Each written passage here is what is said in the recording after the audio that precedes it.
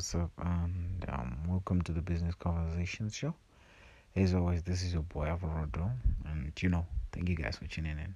So today I'm gonna be talking about stocks, right? So if you know anything about stocks, you've probably seen movies about stocks.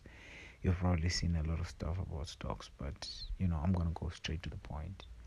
Stocks they are a great way to invest your money, but pay attention to which stocks you're investing in, right? So stocks are just like investment platforms that you can invest your money, right? So before you put your money into Econet, before you put your money into Tesla, before you put your money into Apple, you really have to study. You really have to look at the performance of the stock. You really have to look at the news. You really have to see, the future of the company, what is likely going to happen in the company, right? Investing in a stock is like, raising a child, right? Or instead of raising a child, it's like, getting to see a child at a rate where they're a teenager, right? And you're given a brief history of their background, of where they came from, who raised them. You get a brief history of, what kind of parents raised them in the environment they're growing up in.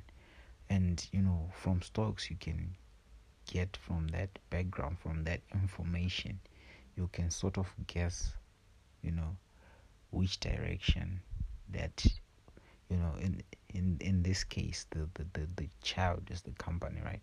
So you can guess which direction the company is going to go. So with stocks, really, it's a great way to invest your money. It's an awesome way to invest your money, and I've really seen this. And I'm really new. I'm really new in the stock market, but from the little that I've seen, it's not been disappointing. And I've done my homework, and I'm doing my homework. I'm reading a lot of books on stocks. I'm reading a lot of things on stocks. But the thing is, you need to read. You need to research. You need to know what you're doing with stocks, right? You don't have to just jump into stocks and just buy them all of a sudden.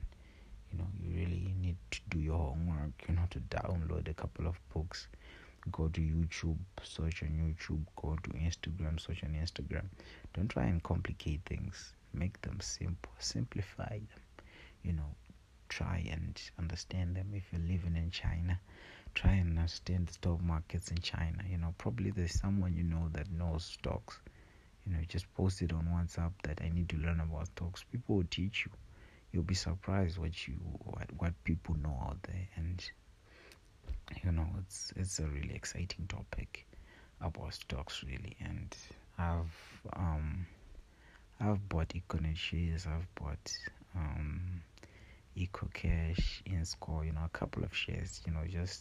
I'm a beginner, right? So I just bought safe stocks that I know are gonna perform well, in this year, right? So I'm gonna be looking forward to buying a lot more stocks as I see where this thing is going. But I just advise you to buy stocks. Even dollar stocks, even 100 pound of stocks, you can do that.